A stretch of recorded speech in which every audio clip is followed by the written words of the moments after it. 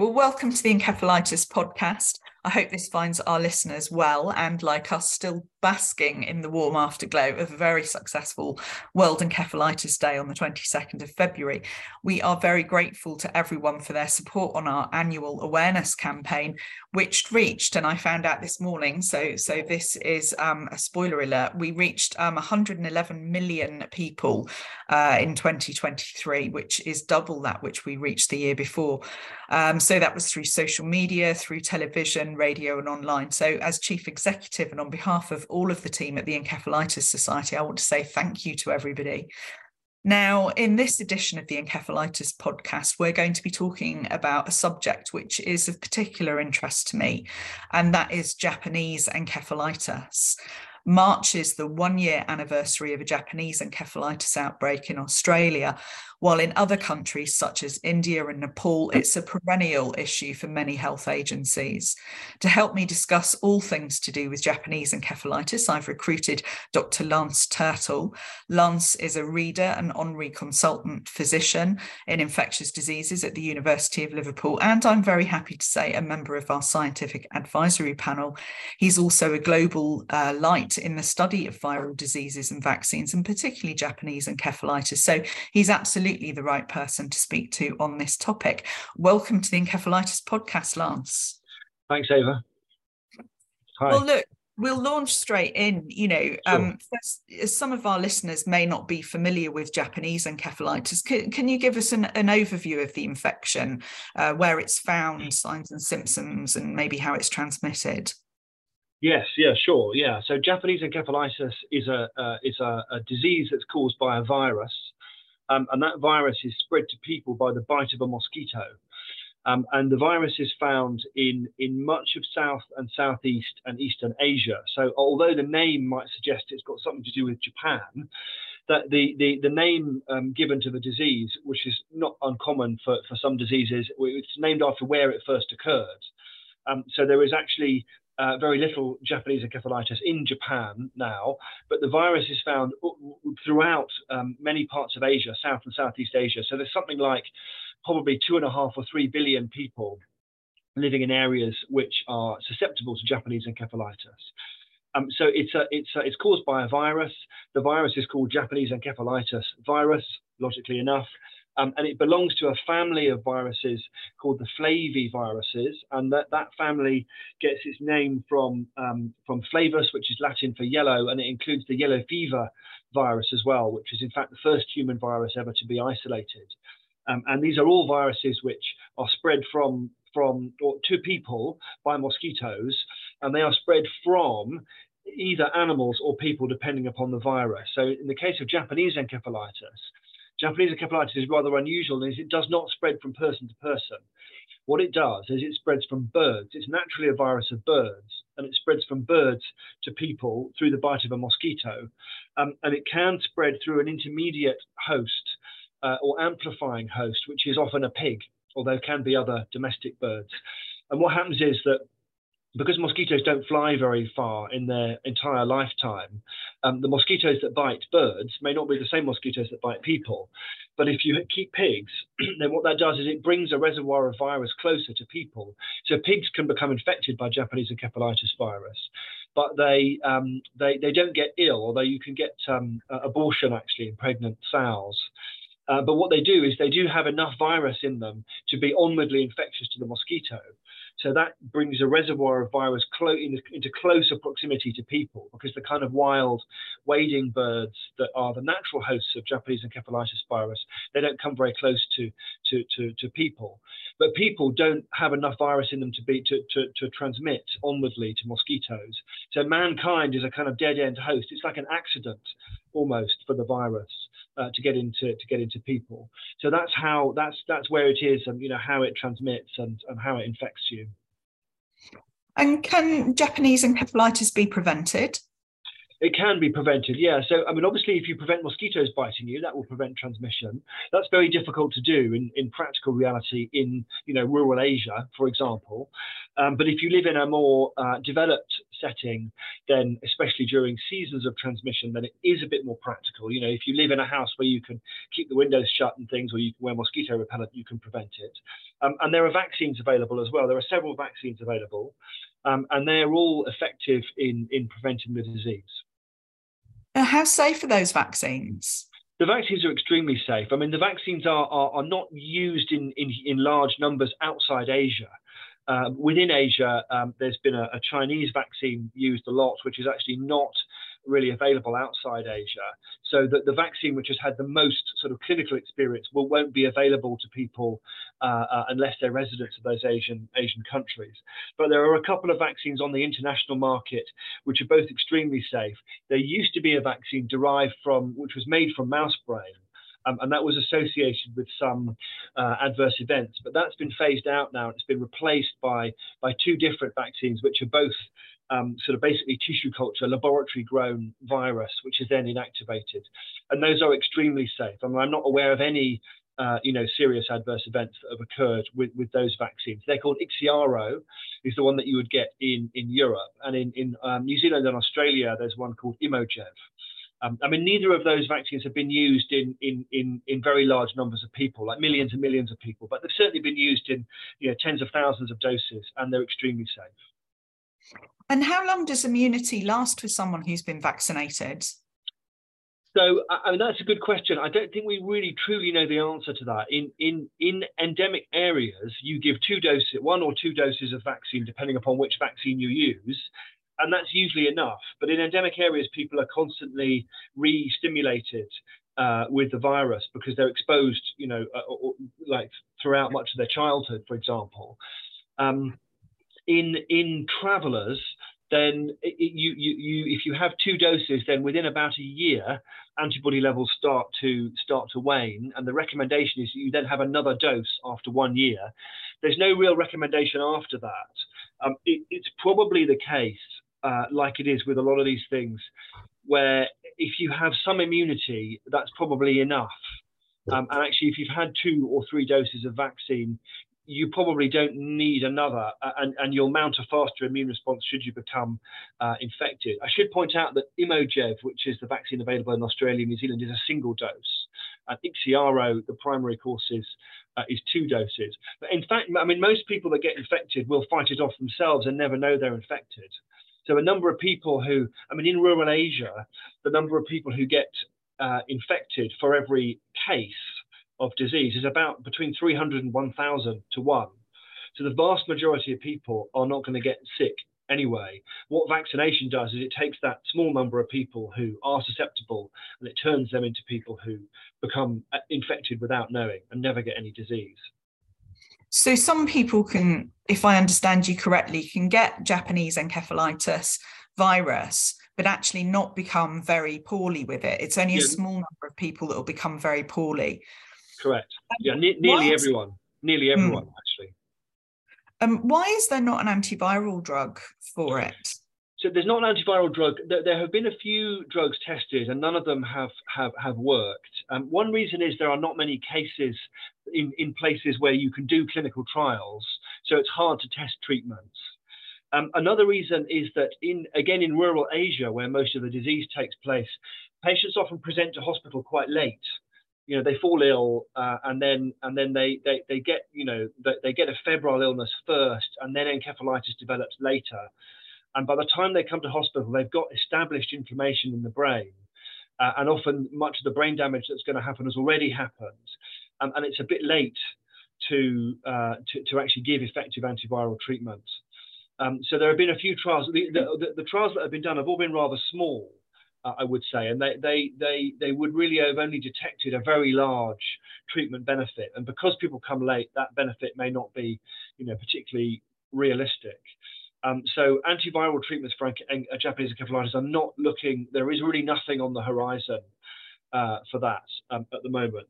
But in terms of managing patients with the illness, the kind of supportive treatment, like keeping people hydrated, fluid, preventing pneumonia, pressure sores and things, those are all very effective strategies for management. So there are lots of things you can do to improve the outcome, but there's no specific antiviral treatment. And how, if a patient becomes very poorly with Japanese encephalitis, how are they diagnosed? So they're diagnosed usually by taking a sample of spinal fluid, with the cerebrospinal fluid, doing what's called a spinal tap. And then in that spinal fluid, you could find antibodies against Japanese encephalitis virus. And that is the best way, that is the kind of most tried and tested way of diagnosing it. I think in the Australian outbreak that's happened last year, there have been more instances of detection of the virus using the PCR test, like the test you have when you do a COVID swab, which is a sensitive test if there is virus present. But the virus that's in people when they get clinical Japanese encephalitis tends to be in the brain, and that's hard to get at. So you quite often don't find virus. But I think that in Australia there's been a bit more found than you would normally find in sites in Asia, and that's probably because of the kind of sample transport infrastructure that exists in Australia, which might be better than in rural parts of Asia, which is where the bulk of the kind of burden of this disease actually falls. And what happens? What are the outcomes for people who become infected by Japanese encephalitis virus? Well, so like I've said before, the majority of people will get nothing. Nothing will happen. And so that's kind of reassuring, for most people, that exposure itself is not a particularly dangerous event. However, if you get the illness, the illness can then be very severe indeed. The number of people who die from the illness is a bit variable between studies and settings. But if you average all that together in Asia over about the last 30 years, it's probably about 18 to 20% of people die. And I believe in the Australian outbreak, there have been 7 deaths out of 45 cases. So that's about 15%. So still a pretty substantial number. And then those who recover from the infection, some of them recover very well with not very much in the way of residual problems or residual damage to the brain or nervous system. But unfortunately, quite a substantial group, probably around 40 to 50%, something like that. Again, the numbers are variable between different studies, but quite a substantial proportion will have, unfortunately, long-term problems as a consequence of the infection, and their brain may not recover to what it was beforehand. And those manifestations can be very, very variable with Japanese encephalitis. People might have difficulties in memory. They might have what we call focal neurological deficits or focal damage to parts of the brain, which means an arm doesn't work or a leg doesn't work. It can cause a sort of semi-paralysis, a bit like polio can, with residual weakness of the legs. It can cause a Parkinson's-like illness. You might be left with epilepsy or seizures afterwards. So very, very variable is the answer. And some of those problems can be very severe. And as you know, I mean, we've seen cases in the UK who've had really terrible outcomes with being left dependent on a ventilator and unable to feed properly, and so really life-changing disease potentially in a small proportion of people. And just to clarify, those cases in the UK, they're from people who've travelled to areas where Japanese encephalitis is more prevalent. Correct. Yeah. Exactly. Yeah. Before I ask you a couple of questions specifically about the outbreak in Australia, I just wanted to touch upon, you're really a leader in the field of Japanese encephalitis. What does your research at the University of Liverpool involve? So what we're working on at the moment is mostly vaccines against Japanese encephalitis. And vaccines against Japanese encephalitis exist and are very effective, but there are a number of related viruses which don't have vaccines. And what we're looking at is how to make better vaccines, which can give you broader protection against other viruses in the same family. So, JE is a well-established clinical problem, but there are other viruses that can do similar things. And what we worry is that those viruses have the potential to emerge and cause similar problems, as you see with JE. So we're interested in developing better vaccination strategies that can protect against multiple different members, of the same family. Murray Valley encephalitis is another virus which you find in Australia, which doesn't have a vaccine. And the reason it doesn't have a vaccine is there's just not enough of it to do the kind of studies into developing a vaccine. But for those people that get it, it can still be devastating. So we're interested in trying to develop strategies of vaccination where you can cover more than one virus at a time, and therefore you can develop something that might be useful to those people that get relatively infrequent diseases of the same kind of family of Japanese encephalitis.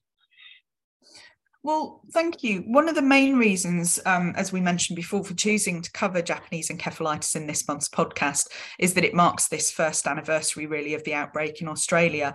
What can you tell us about the outbreak, and why is it important for people in Australia going forward? Yeah, so Japanese encephalitis has been kind of knocking on the door of Australia for quite some years. It probably evolved originally in Indonesia. The virus is broken down into different genotypes, different types of the virus, which are closely related, but can be differentiated based on their genetic information.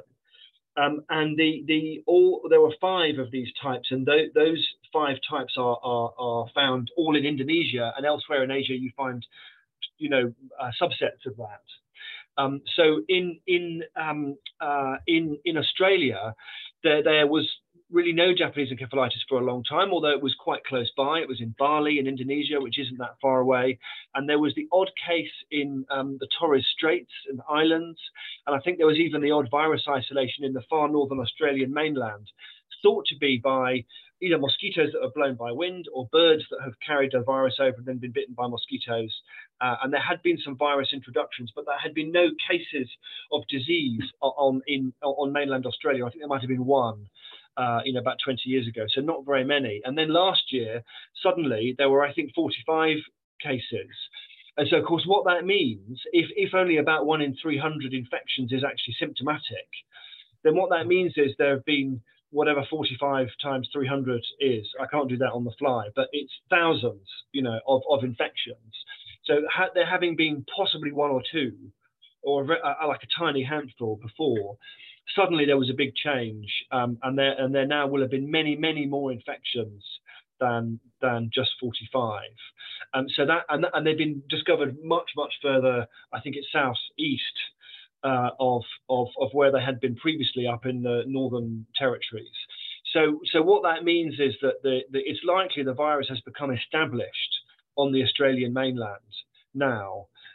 Whereas previously it wasn't. Previously it was definitely established in Indonesia and Bali. There have been a number of cases, for example, in Australian tourists visiting Bali and from other nations, but it wasn't established on the Australian mainland. I mean, we knew that conditions conducive to this kind of virus, mosquito-transmitted viruses, exist in Australia, because you have things like Murray Valley encephalitis virus transmission, you have Ross River, various other, and there's dengue, of course, in Northern Australia. So we know that Australia has a suitable climate for mosquito-transmitted viruses, but Japanese encephalitis virus didn't have a firm foothold on the Australian mainland, whereas now it seems that it does, which is a significant, change in terms of virus circulation in Australia. So when you say a firm foothold, is that what people are referring to now when some health experts are suggesting that it's now endemic in Australia? That's right. Yeah, I think that's likely. I think I would. Some people might prefer the term enzootic in Australia. So technically speaking, that means, and I say that because I've had referees of my own papers, pick up on these terms. It's slightly pedantic, but enzootic means it circulates in animals in an area. Whereas endemic technically means it's established in the human population. And of course, remember that actually this is not a virus that spreads human to human. So technically speaking, and I may well have used the word endemic, myself already, technically wrongly, but actually it would be established in the bird population in Australia. And if it gets permanently, if indeed it is permanently established in the bird population, then it may be a permanent feature now of that virus is now present in Australia. And of course, the important thing about that is that if it's spreading from bird to bird, and those birds are living, well away from people, you won't see that in human cases. So you can't look at humans and say, well, we haven't seen a case for 6 months, therefore the virus is gone. It may be the virus is not gone. It just means that it's circulating at some level, maybe a low level, in the wild bird population. But that for various geographic, climatic reasons, those birds or the mosquitoes feeding on those birds have not come close enough to people or close enough to pigs or to people in order to mean there have been transmission events into people. So do you think it's going to be relatively straightforward then for viruses such as Japanese encephalitis to spread to other new areas, to new countries that they haven't been known previously? I think we've seen a consistent pattern of that over the last 20 years or 25 years. I mean, we know that the world is changing, that climate change is increasing temperatures. Increasing temperatures makes it easier for mosquitoes to survive, and it makes it easier for them to transmit viruses because it reduces what's called the extrinsic incubation time of a virus, which is the time from a mosquito biting an infected host to that mosquito itself becoming infectious with the virus. It's not a passive process. What happens is the mosquito takes a blood meal, it gets the virus replicates in the mosquito and gets to high enough levels the mosquito can then transmit it. And as temperature rises, that process becomes faster because the virus can replicate faster. But we've seen, for example, the introduction of West Nile virus to the United States, very significant event. We've seen increasing numbers of West Nile cases in Eastern Europe. We've seen a big explosion in dengue cases in Europe last year. We've seen transmission of dengue virus in Europe on a few occasions. I mean, that has happened in the past, but it's happened a lot more recently. We saw the emergence of Zika virus in the Americas in 2014 and 15. So, and we've seen, more and larger yellow fever outbreaks in Africa over the last sort of, 10 to 15 years as well. So, I mean, I would argue that the early 20th century has been marked by several events of emergence or spread of mosquito-transmitted viruses. So the general term is arboviruses, arthropod-borne. An arthropod is a joint-legged creature. So arthropod-borne virus or arbovirus is the kind of umbrella term for all of these infections. And we've seen several. And I think that there's a continual risk of future emergence, which is why I study vaccination, and in particular vaccination against viruses which perhaps haven't yet got a big disease burden, but which might have the future potential to emerge. Because the problem is a virus emerges and then there's a big race to make a vaccine, and then the virus is gone by the time the vaccine comes out. I mean, Zika would be a good example of that. We had a massive Zika outbreak in 2014-15. We still haven't got a licensed vaccine, for example. Wow. So really important. It's it sounds like we're still not learning the lessons that preceded COVID-19 with outbreaks of SARS and MERS, for example. Yeah, absolutely. I don't think that an arbovirus would ever have the potential to do the same thing that COVID-19 has done, because there's an intermediate vector. So you don't get direct human to human spread. I mean, all you need for COVID-19 transmission is people to be close to each other, which is ubiquitous everywhere. So an arbovirus, I think, doesn't have quite the same potential.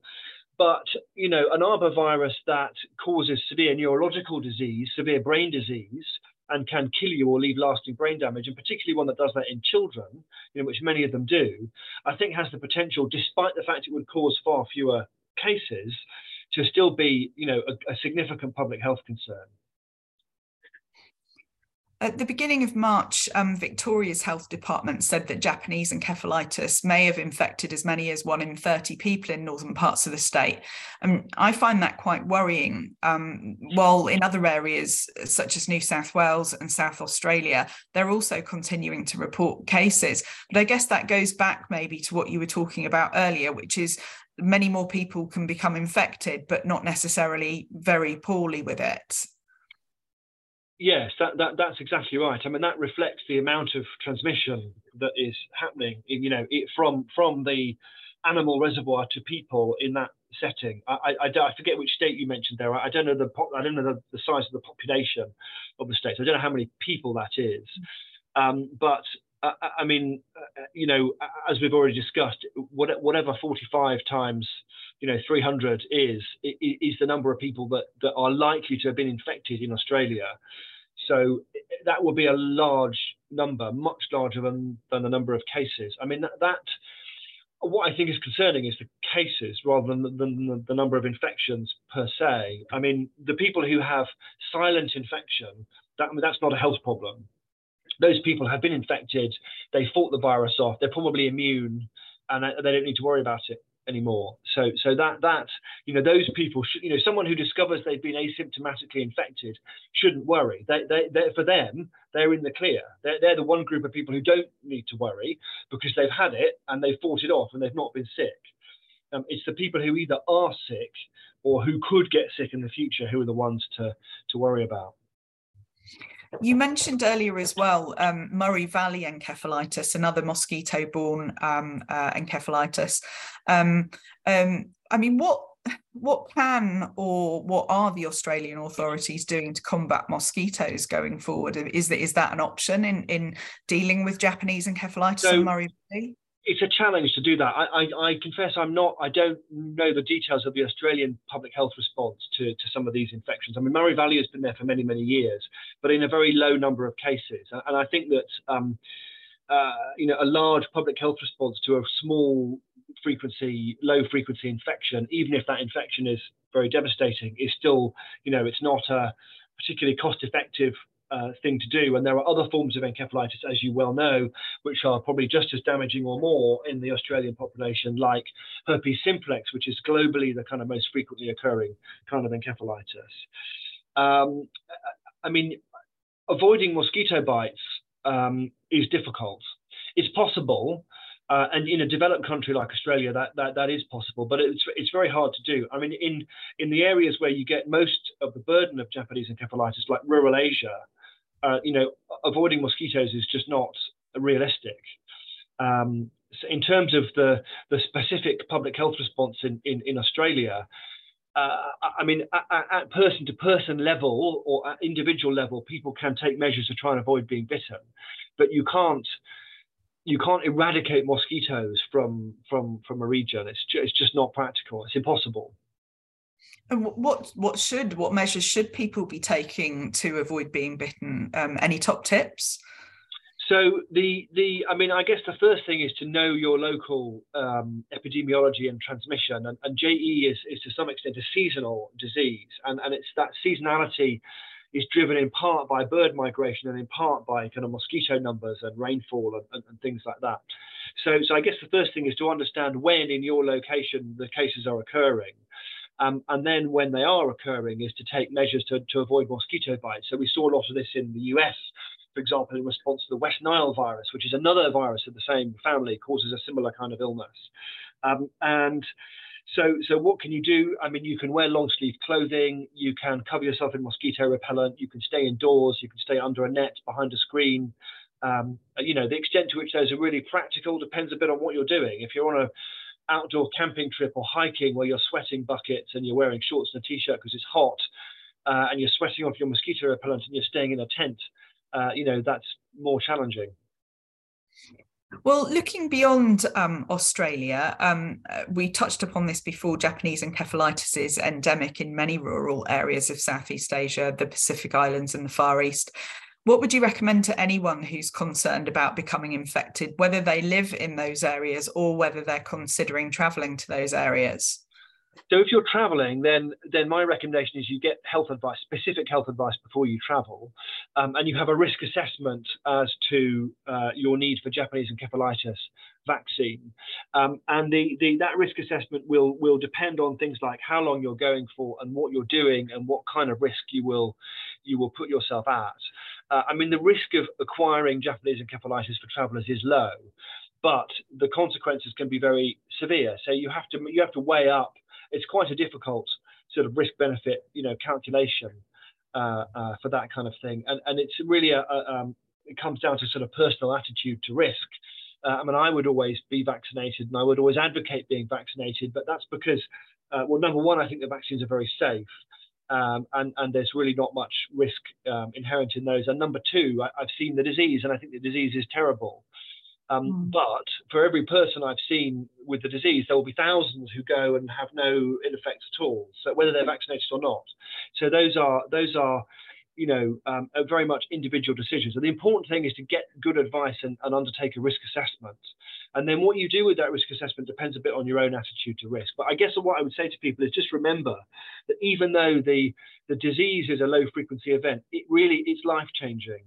if you have a kind of high flying intellectual academic job and you get Japanese encephalitis, your life as you know it will be probably forever changed, I think, even though that's a low chance event. So you have to weigh up this difficult equation of a very severe disease versus a relatively low chance of developing it. And that's why you and I are vaccinated, because we have and are working with these patients. Yeah, absolutely. Yeah. So if you talk to clinicians who've seen patients, they'll all say get vaccinated because they've seen the disease and they know how awful it is. Yeah, exactly. Hindsight is a wonderful thing, isn't it? But anyway, hopefully things like this podcast can help. Look, we're at the end of this podcast, and I will bring it to a close, as I always do, by asking you if there's anything else that you'd like to say or discuss or wish that I'd asked you. No, I don't think so. I don't think people should be unduly worried. It's the number of cases is small, compared with the whole Australian population, and travellers probably need to worry even less. But it's, I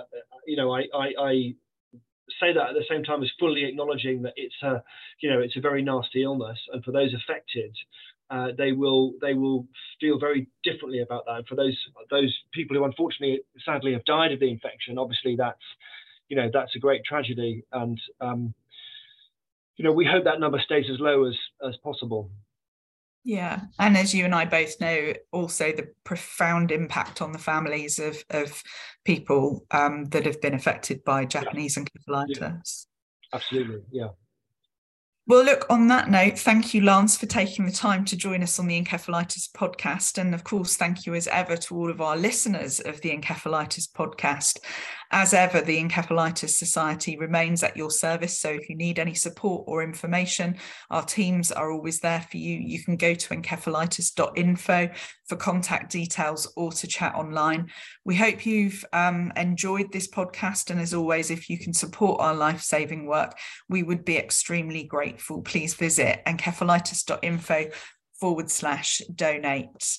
And we'll see you on the next Encephalitis podcast in around about a month's time.